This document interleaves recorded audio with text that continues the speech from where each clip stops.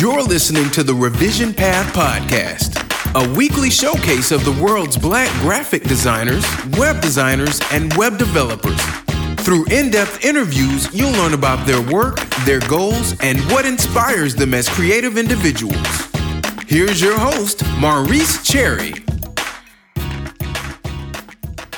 Welcome to the Revision Path Podcast.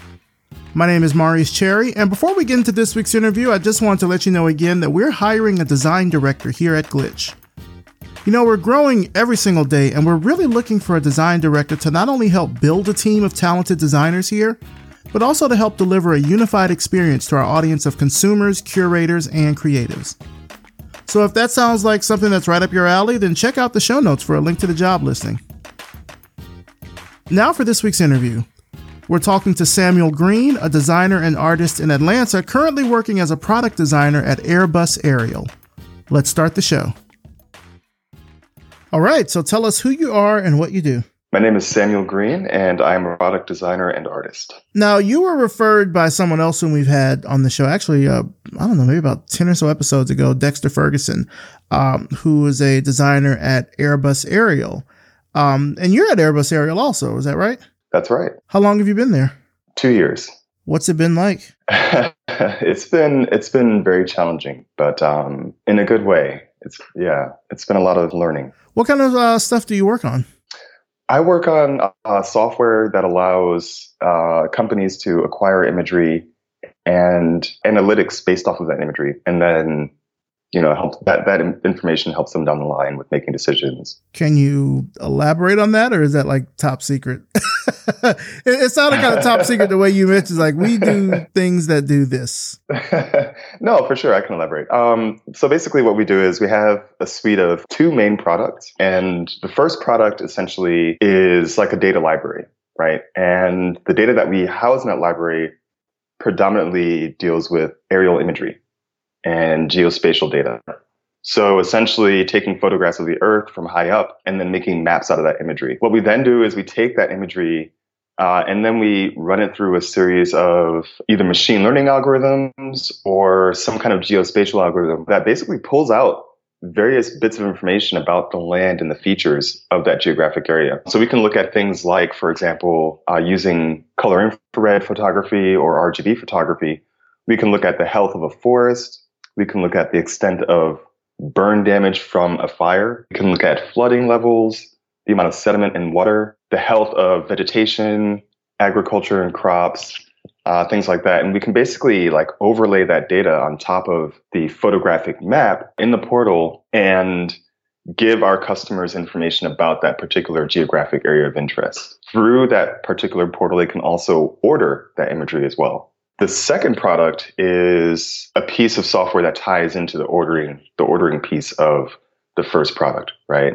So basically what this product does, it's all about managing and connecting our customers with people who can acquire the imagery data they seek. Essentially the way we do that is we provide 3 levels of resolution: drone, which is the highest resolution imagery data, manned aircraft, which is the second highest resolution, and then satellite, which is the lowest resolution, but the largest geographic spread. And so basically the second product in our suite essentially allows us to determine, based on the information given to us by our customer, what kind of imagery we need to deliver and what the time frame is for that delivery.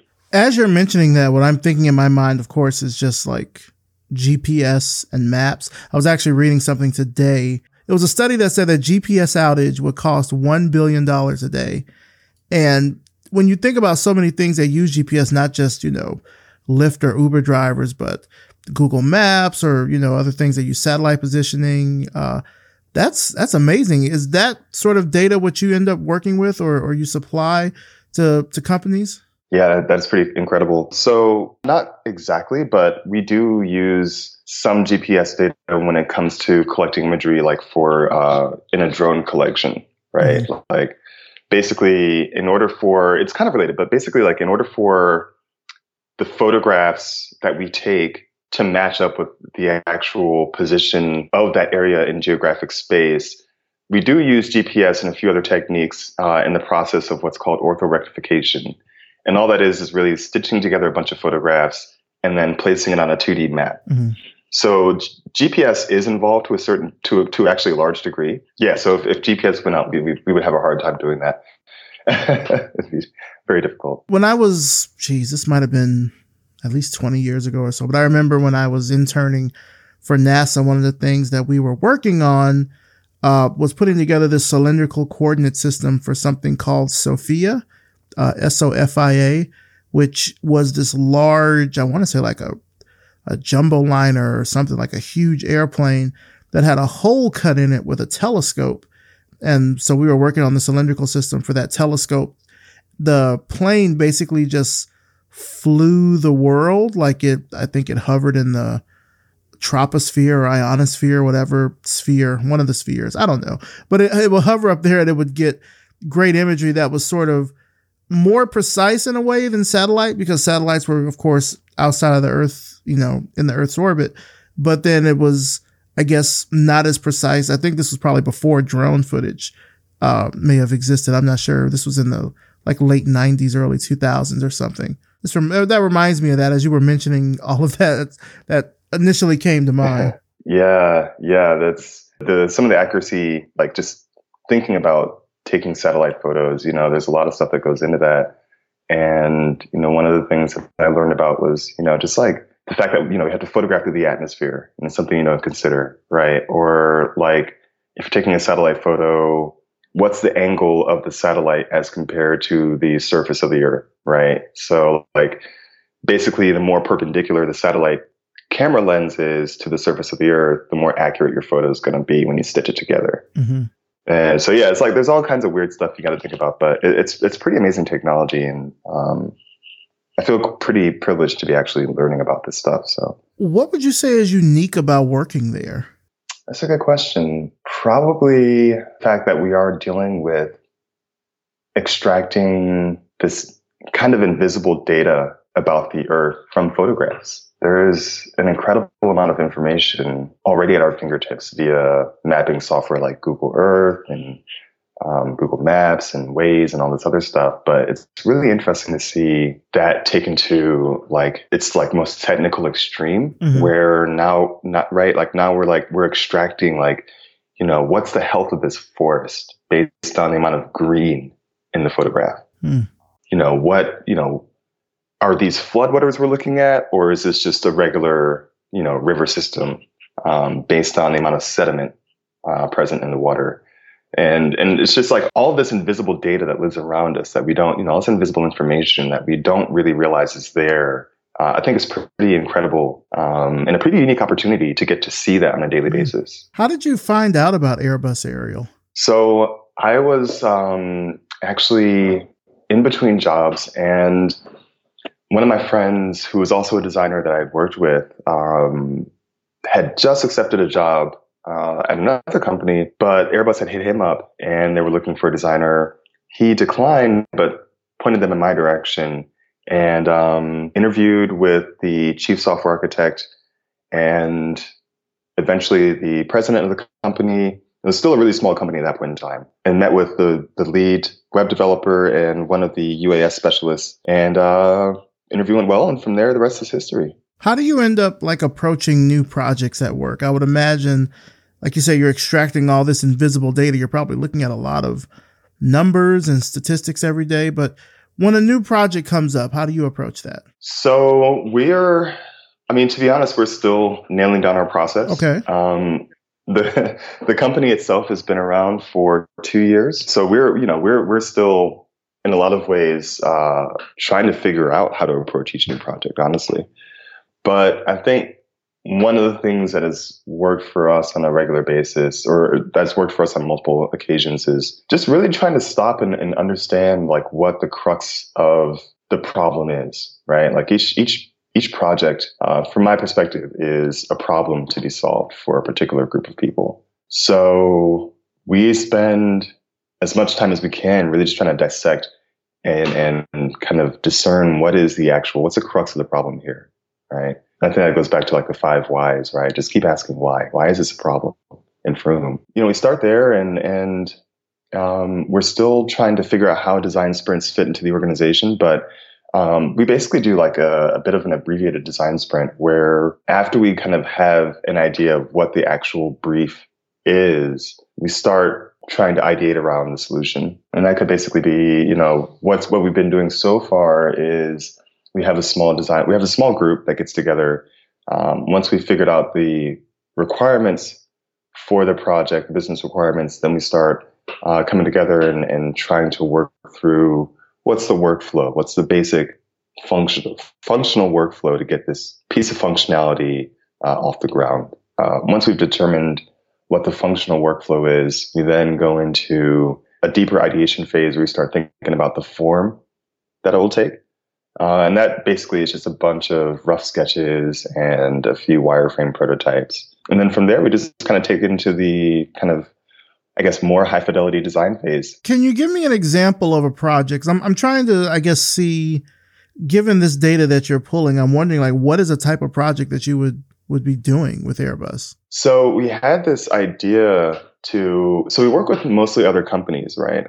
Actually, that's all we work with is other companies. And, we have this data, we have this photography, and there's a lot of data in it. And some of the data that we're pulling out, for example, is just, what is the vegetation health, right? And, there have been a lot of wildfires lately. And so we've been trying to assist in the recovery effort for wildfire. So for us, like one of the things that we're doing is, we had an idea for basically taking the locations of customers, like insurance policy holders, right? Taking their data, their locations, and then essentially fusing that data with an analytic we had created based off of a satellite photo. And this analytic was basically called a burn area analysis. Mm-hmm. And the burn area analysis, all that does is it really just combines color infrared photos and RGB photos to give you a sense of what has been burnt and what has not. We then take that information and we create a layer on the map that acts as an overlay that our insurance customers can use to kind of get a sense as to visually what's been destroyed and what's not. So then what they do is they essentially take those two data layers, the customer policy locations and the burn area analysis. They take those two layers and they perform an operation in our system called a fusion analysis. And essentially, that's just a fancy word for saying that we take two database tables and we join them. And we figure out where the overlap is. And the goal for that feature, the goal for that product, is to basically allow the insurance company to prioritize where they send adjusters and which claims they get to first. So it's used kind of in a way like for risk analysis, I would imagine. It's almost like risk analysis, except that risk analysis, I think, connotes like some sort of preemptive nature to that data, right? Where like you're collecting it for information prior to an incident, right? Mm-hmm. And while we would certainly love to get there, and that's definitely something we're working on, this is more for, after a catastrophic event, how can we help provide situational awareness and coordination efforts to these companies that need to help these people get back on their feet? So that's kind of where this project came in, is we're looking to help these catastrophic team managers and claims adjusters be more effective at responding to a crisis after it's happened or while it's happening. Okay. What's unique about working at Airbus based on other places that you've worked at? I would say probably being a designer and trying to build a design organization within a company that is very engineer driven. What challenges come with that? Really, I think just like the most basic one of people not really understanding what design is or the place it has in an organization such as ours. Now, are you working on a team when you're doing this, or is it just kind of like a solo effort? It's been about 50-50. It's been a solo effort for the first year. And then we brought on our second designer back in November of 2018. And so it's been a team effort since then. Okay. Yeah, I feel like, I think with software engineering companies, it can be very difficult when design is sort of brought in because I can speak, just from experience here at Glitch. We have designers that we call them design engineers. So essentially they do design, they can do front end, they can do UX, but then they also know how to implement it. They can code it out, they can do front end, back end. I don't know if that's like full stack. I mean, titles are weird anyway, but I don't know what like the way is to describe how it is they do what they do and what you would actually call that, I should say. But then we also have very discrete sort of visual design needs. Like we need someone that can design slide decks or that can design one pagers, or, you know, we have sort of discrete graphic design needs that are just visual, not engineering related or focused at all. Right. And it can be difficult for the non-designers to understand that difference. Like, yes, we need designers that don't code. You don't have to have someone in here that has to know how to build out something. And even, you know, with Glitch, we have a media department. We also need designers that work with video. So we need motion graphics, or we might need someone that works with sound. We need a sound designer. Well, we don't need a sound designer, but you know what I mean? Like there are other design needs that are not something that has to discreetly be tied to an engineering task or focus. And I can see how that can be sort of difficult in a software engineering company when everything is about building software. Oh yeah, absolutely. I mean, that's kind of the mindset, right? It's like, you know, you want it to be functional, right? It's like a functional mindset versus another kind. And I think that's kind of the issue, is that, you know, the fundamental misunderstanding about design is that it's not necessarily all about like aesthetics. It's about communication. Mm-hmm. So especially when you have, you know, a need for someone who's strictly doing the visual design, it can be hard to see the value in that if you're not coming at it from the perspective of, oh, okay, this helps us communicate more effectively about our product or our goal. That's a good way to look at it. That is not about the aesthetic. It's about communication. I should employ that tactic. That's actually really good. So you originally are from Cleveland, Ohio. I actually have a lot of family in Cleveland. Tell me what it was like growing up there. Was design like a big part of your childhood and everything? Yeah, you know, I honestly don't remember much. Okay. It was like the first 10 years of my life, maybe like 9. We moved to Milwaukee when I was a kid. But, you know, what I do remember is Cleveland was very snowy. It was very, very cold a lot of the time. I don't know. Yeah, you know, design wasn't really a huge part of my childhood, you know, at least not in the traditional sense. Like I remember reading stories about other designers and people who were like, oh, yeah, you know, I was drawing from the time I could hold a pencil and all this stuff. And I was like, yeah, I like to doodle a little bit, but I was never like that into drawing as a kid, you know? It's weird how I got into design, honestly, when I think about it, because my father is a computer scientist. He works primarily on databases. So growing up, you know, my father, he worked at First Star Bank, IBM, DEC, doing database warehousing for all these companies. And so for me, like I always had computers in the house growing up. We had PCs before a lot of people had PCs, before it was really a regular common occurrence. So I just remember like I loved Legos. I loved taking apart and building computers. That's probably like the first most formative experience I have as like a creator that I can think of. So when did you know that, I guess, design was the thing you want to do, since you grew up in sort of what it sounds like is you grew up in this very tech positive environment? Yeah. I would say probably college, honestly. Okay.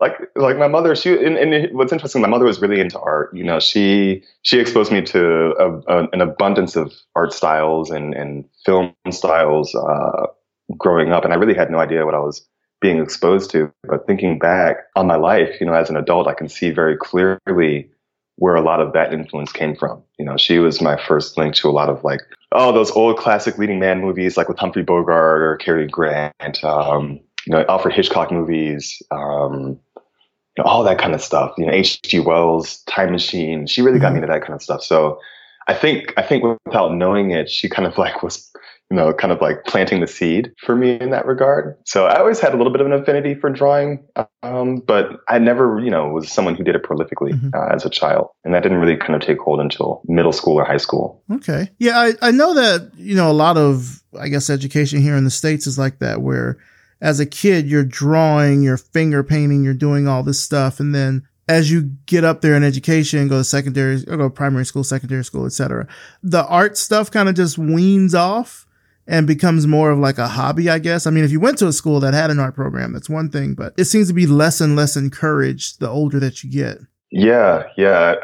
Which is sad, right? Because none of my schools had like a really in-depth art program that I went to growing up. And really, it really wasn't until high school, honestly, where I had an amazing art teacher where I kind of really saw like just how powerful of a tool drawing and painting could be. And then later on, graphic design. Okay. Well, let's get into that. So you went to Georgia State. When did you move to Atlanta? 96. Oh, Olympics. Okay. So you moved right around that time. And you went to Georgia State for design. What was your time like there? Because I know I'm trying to remember around that time. I know we had Atlanta College of Arts. I think we had the Art Institute of Atlanta. Yeah. So you had these sort of discrete design schools where people could go to. And you had, Georgia Tech. I don't know how much of a design thing they had outside of perhaps architecture, but what was it like there? What was your time like there at Georgia State? Yeah, totally. We had all those schools, Atlanta College of Art, SCAD, all that. I didn't really know what I wanted to do after high school. Okay. I took a gap year and worked at Publix for a year. And that was great. I made some really great friends there, learned a lot about just like, how to live as an adult. But it was a lot of like soul searching. My first few years there were spent just taking a bunch of different classes. I had a strong interest in anthropology and linguistics since middle school. I thought I would study sociology, just a number of different things. I was just like trying everything, right? Just trying to like soak it all in, because it was just so exciting to be, first of all, like on my own, away from my parents, because I was living downtown off campus at the time. Oh, nice. Yeah. So I had like that taste of freedom, right? So I was just like, oh, give me it all. Give me everything. So yeah, I just kind of went from thing to thing and kind of, I've always been kind of curious about a bunch of different topics. So I just kind of tried to satiate that curiosity as much as possible my first few years. And then it wasn't really until I started getting into the drawing and painting classes, I was like, I really love this. Mm-hmm. I love, especially painting. Like I love the act of laying down paint.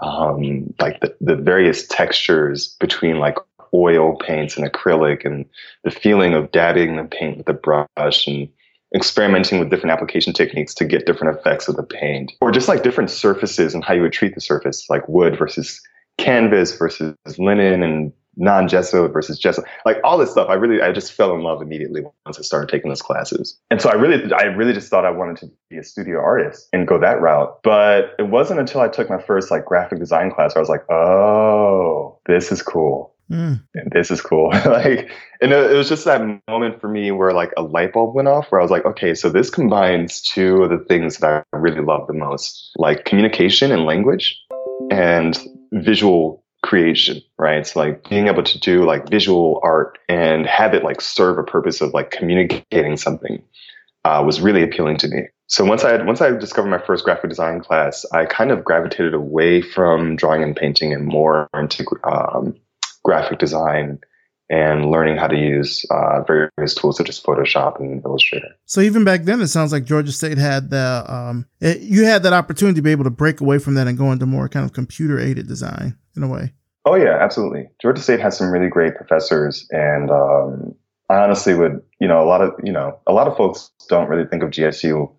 Per our earlier note, like a lot of folks don't really think of GSU when they think of like art schools, like the Ernest G. Welch School of Design, like is not top of mind for a lot of folks when they're thinking about art or design degrees. But it's a really amazing school. It's got a lot of great professors and some amazing students. I don't know. I honestly would consider it one of the best places you could go.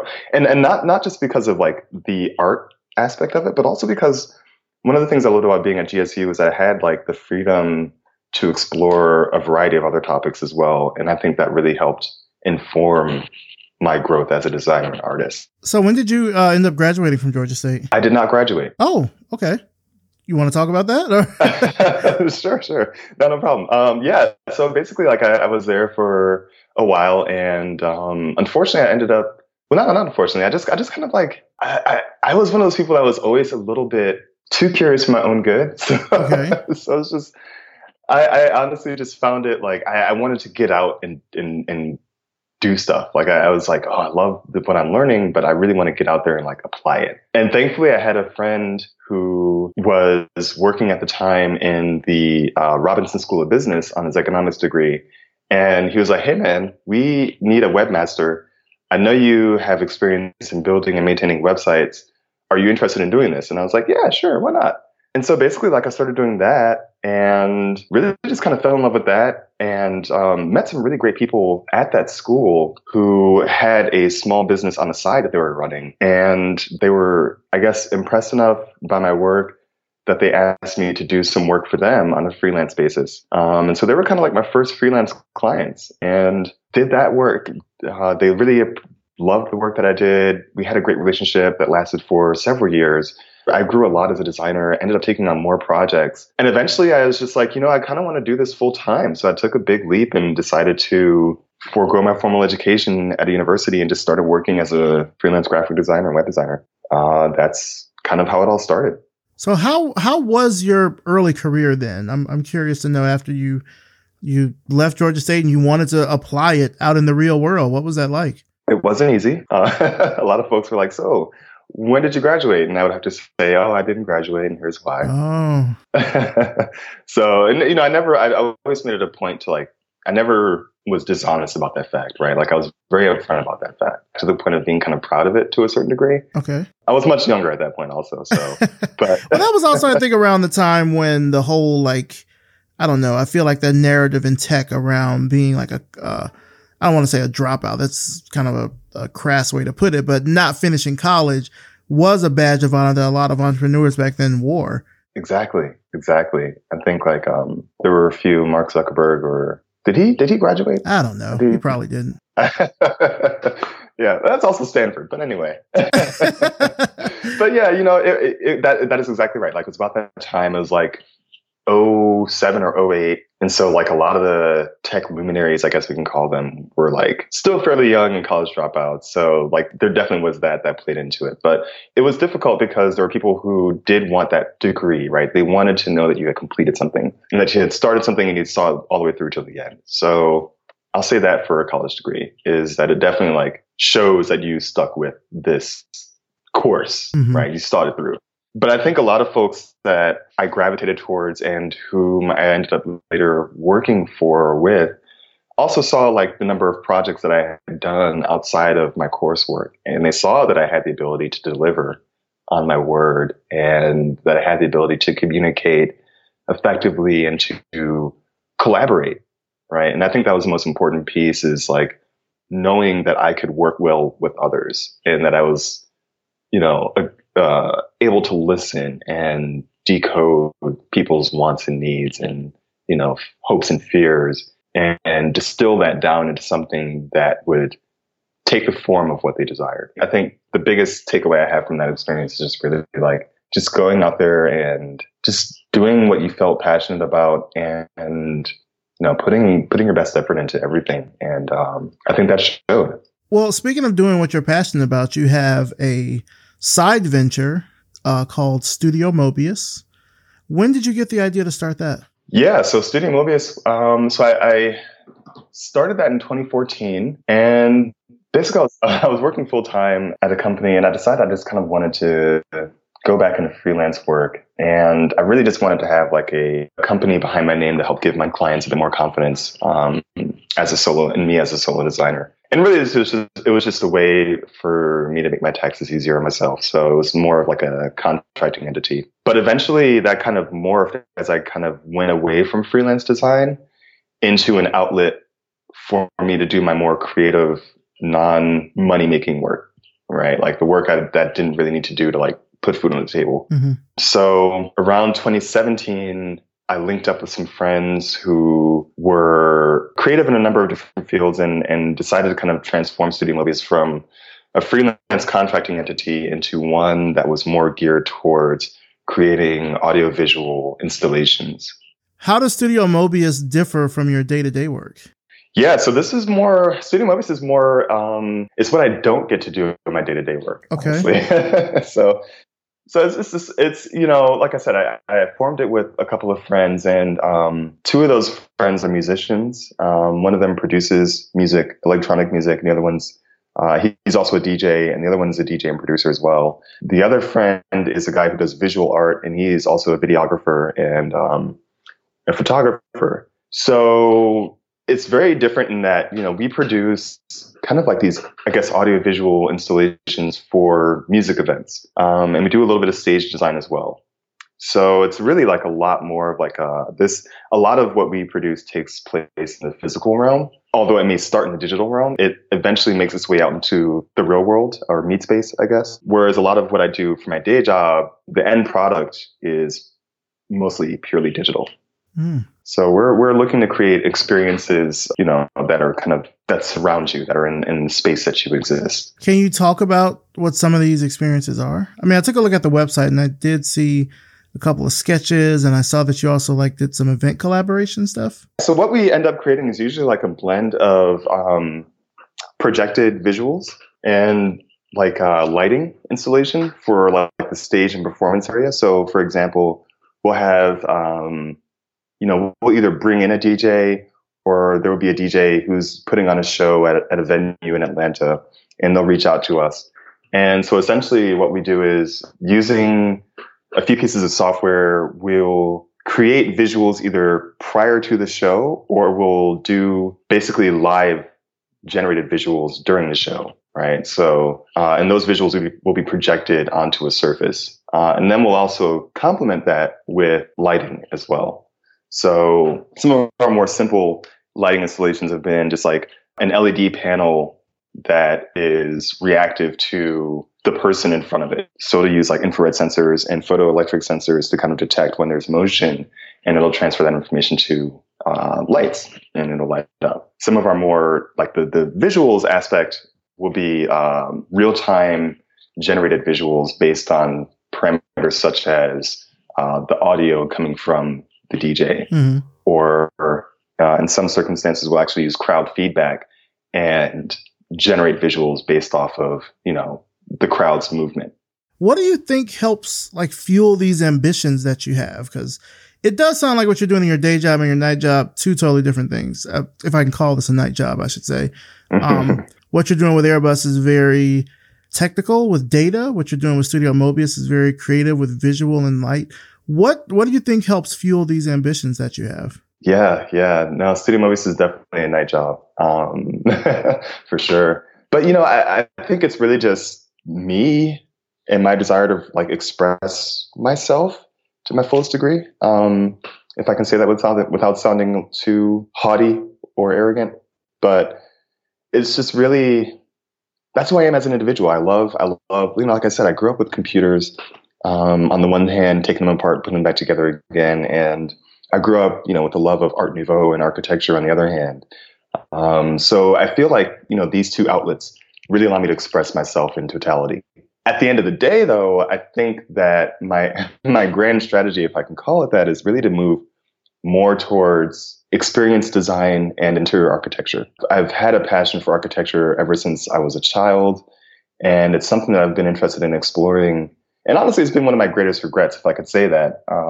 It's just not exploring that track further when I was an undergrad, right? Not really giving that a chance. So I kind of see Studio Mobius as a way for me to rectify that and kind of get into architecture, kind of as a back door, right? So starting small with interiors and kind of real world experience design, and then moving eventually into small scale architecture. Do you have a dream project or anything that you'd love to work on? I can't say that I do. I would really just love to. Honestly, no, I can't say I do, which may sound strange, but I would just really love to create more immersive experiences for people. Have you heard of Flux? Have you heard of that? Yes. Have you participated in that? I have not. For those that are listening, can you just kind of describe, I guess, what Flux is? I know I just kind of threw it out there, but can you talk about what Flux is? Yeah. Flux is basically a series of kind of immersive and performative pieces, and they can range from being site specific to not, but essentially it uses a lot of light and sound to create these kind of, I guess, otherworldly or immersive experiences for folks that are a bit out of the ordinary, a bit out of the everyday. I could see you possibly participating in something like Flux. I mean, I looked at, like I said, some of the work that you had on Instagram. It looks like it lines right up with that. Yeah, that would actually be Dream project, yeah. See, you had one all along. Just had to pull it out there. There it was. Yeah. Well, yeah, I mean, honestly, now that I think about it, I'll tell you, like, I would love to do something like Flux, quite honestly, or working with Art on the Beltline. Okay. Would be, I've got a few ideas for some pieces I like to do on Art on the Beltline, or even working with like someone like T. Lang from the Goat Farm. That would be amazing. Interesting. What has the Atlanta design space been like for you? I'm curious. It's been interesting. I'll be honest with you. I have struggled with putting myself out there as a designer. Why is that? Well, I would say probably because I lack a lot of the formal education that my design peers have. So that's a big part of it. It's like I've dealt with a lot of anxiety of like imposter syndrome, of like not feeling like a real designer, like, like I don't really have a place in these design spaces because I don't have a lot of the same foundational background a lot of these designers have. And a part of it has also just been, I think I felt more closely aligned to artists. And so I've been involving myself more in artist space than Atlanta's design space. And it's not to say anyone is like, I don't know. Yeah, it's not to say anyone is better than the other. It's just that's kind of where my head's been for a while. So I'm trying to get more into Atlanta's design community. What I found so far is that it's actually pretty amazing. And it's actually a lot more mature I anticipated it to be. Like as compared to places like New York or San Fran or LA, Atlanta has a wealth of incredibly talented and forward-thinking designers. So, now that I'm kind of getting more involved in the scene, I'm very happy to be meeting these people. I think, there's a lot of like hunger in our community. There's a lot of designers who are just really like wanting to do and are doing some big things. What are you most excited about at the moment? I would say my day and my night job, honestly. I'm really excited for what Airbus Aerial is doing currently, and I'm very excited for the future of the company. We have a lot of really talented people working for the organization. And so, like I said, it's a young company. We're 2 years young. So there's a lot of amorphousness to the company, right? But slowly things are starting to take shape. We're adding, more process to help us as we take on new projects. And one of those processes that I'm really excited about is implementing the design process, right? Like, we're growing so fast, and at the same time, everyone in the company is working really hard to make sure that we don't grow too fast, right? And a part of that is really just understanding how to build a product. And so I think we're taking some really great steps in that direction of like implementing more of a design process and design thinking throughout the organization from top to bottom. And that excites me a lot. On the Studio Mobius side, I'm really excited because, we just completed one of our first major builds, which is basically that LED board that I mentioned earlier, where it's kind of motion activated LEDs that kind of give a real sense of presence to the stage performer. And so I'm really excited because we just finished that, and we've had some really great shows in the last 6 months. And, we're looking to the future, and I don't know, it's just really bright. Like there's a lot of room to grow in the interactive art space in Atlanta. So I'm really excited about the future of Studio Mobius in that regard. I'm also just really excited about the future of being able to collaborate with different artists in Atlanta. There are a number of like really creative people doing some really cool stuff here in the city, like 9to5.tv. Just like a nice little crossover between the digital world and the real world. There are a number of different lighting artists in Atlanta that are doing some really amazing stuff, like ATL TV Head, another personal friend, Nick. Shout out to Nick. What's up, dude? He does some really cool LED builds. And there's some really great musicians here in the city that are doing some really experimental stuff with like analog modular synthesis, like the old Moog synthesizers and things like that. So there's a really cool like DIY community here in Atlanta that's like growing and kind of prospering. So I'm really excited for Studio Mobius to be a part of that scene as well, coming out of places like the Bakery and such. Okay. So what do you wish you would have known, like when you first started, when you look back at your career? What knowledge have you gained that you wish you would have known back then? Honestly, I wish I had been more patient. Okay. Yeah, with myself. It's hard, I think, when you're so curious about like all this stuff and you find almost everything to be like really interesting and like you want to do it all. It's hard to focus. It's hard to complete stuff. And that can have an effect on just the quality of your work and how you relate to others. So I think if I were to run into my past self and had some advice to give that past self, I would say, slow down, be more patient. Everything will happen as it's supposed to. I think when I was younger, I had this like burning desire to get out into the world and prove myself and, be this amazing, master of design or art or whatever. And I just, I think there's a lot of opportunities I missed out on because I was so impatient to get out there and do stuff, make stuff. And I think if I had been a bit more patient and a bit more maybe pragmatic in my approach, I don't know. Who's to say what would have happened? But I feel like there are some lessons there that I may have left by the road. Well, to that end, where do you see yourself in the next 5 years or so? What kind of work do you want to be doing? Ideally, I would be doing more of the work that I'm doing with Studio Mobius. I really have cherished my design, my time. It's tough. It's really tough, Maurice. On the one hand, I want to continue to learn and grow as a product designer. I'd like to learn more about how to implement design thinking within organizations where design may not necessarily be understood or a priority. So I'd like to continue doing that, but I'd also really like to continue to grow Studio Mobius. And eventually I would really begin working more in the architecture space. So I'd love to do some immersive art projects or some sort of interior architecture project that utilizes both light and sound to create and enhance the experience of that space. So just to kind of wrap things up here, Samuel, where can our audience find out more about you and about your work online?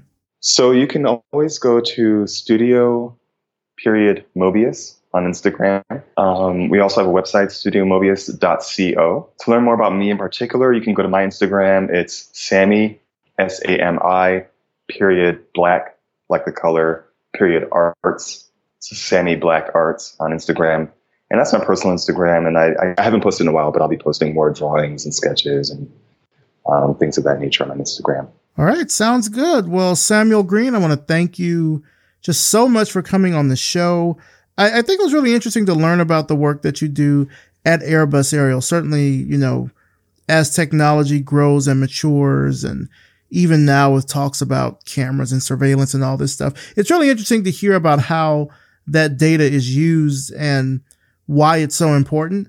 And also, I think it was great to hear more about just your journey as a creative, specifically about the point of just wanting to get out there and get things done. Like I always tell people, that want to enter this industry now, there's no real one way to go about it. So there are many paths to get to where they can be a successful person in the design industry. And I think that your story really helps illustrate that. So thank you so much for coming on the show. I appreciate it. Hey, Maurice, thank you. I really appreciate the opportunity to speak. And hopefully if others can hear this story and learn something from it, don't be afraid to put yourself out there and try something different. Thoughts of love are in your mind. And that's it for this week. Big thanks to Samuel Green, and thanks to you for listening.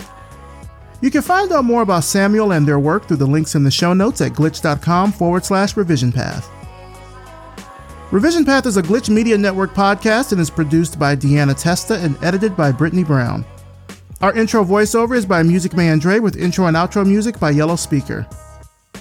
We're also powered by Simplecast, the easiest way for podcasters to publish and distribute audio on the internet.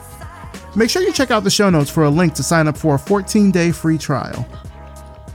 And if you liked this episode, then let more people know about it by leaving us a rating and a review on Apple Podcasts. It only takes about a minute or so to do, and it really, really does help spread the word about Revision Path everywhere. You can also find us on Spotify, Google Podcasts, SoundCloud, or wherever you find your favorite shows. And make sure you're following us on Facebook, Instagram, and Twitter as well. Just search for Revision Path. Thanks so much for listening, and we'll see you next time.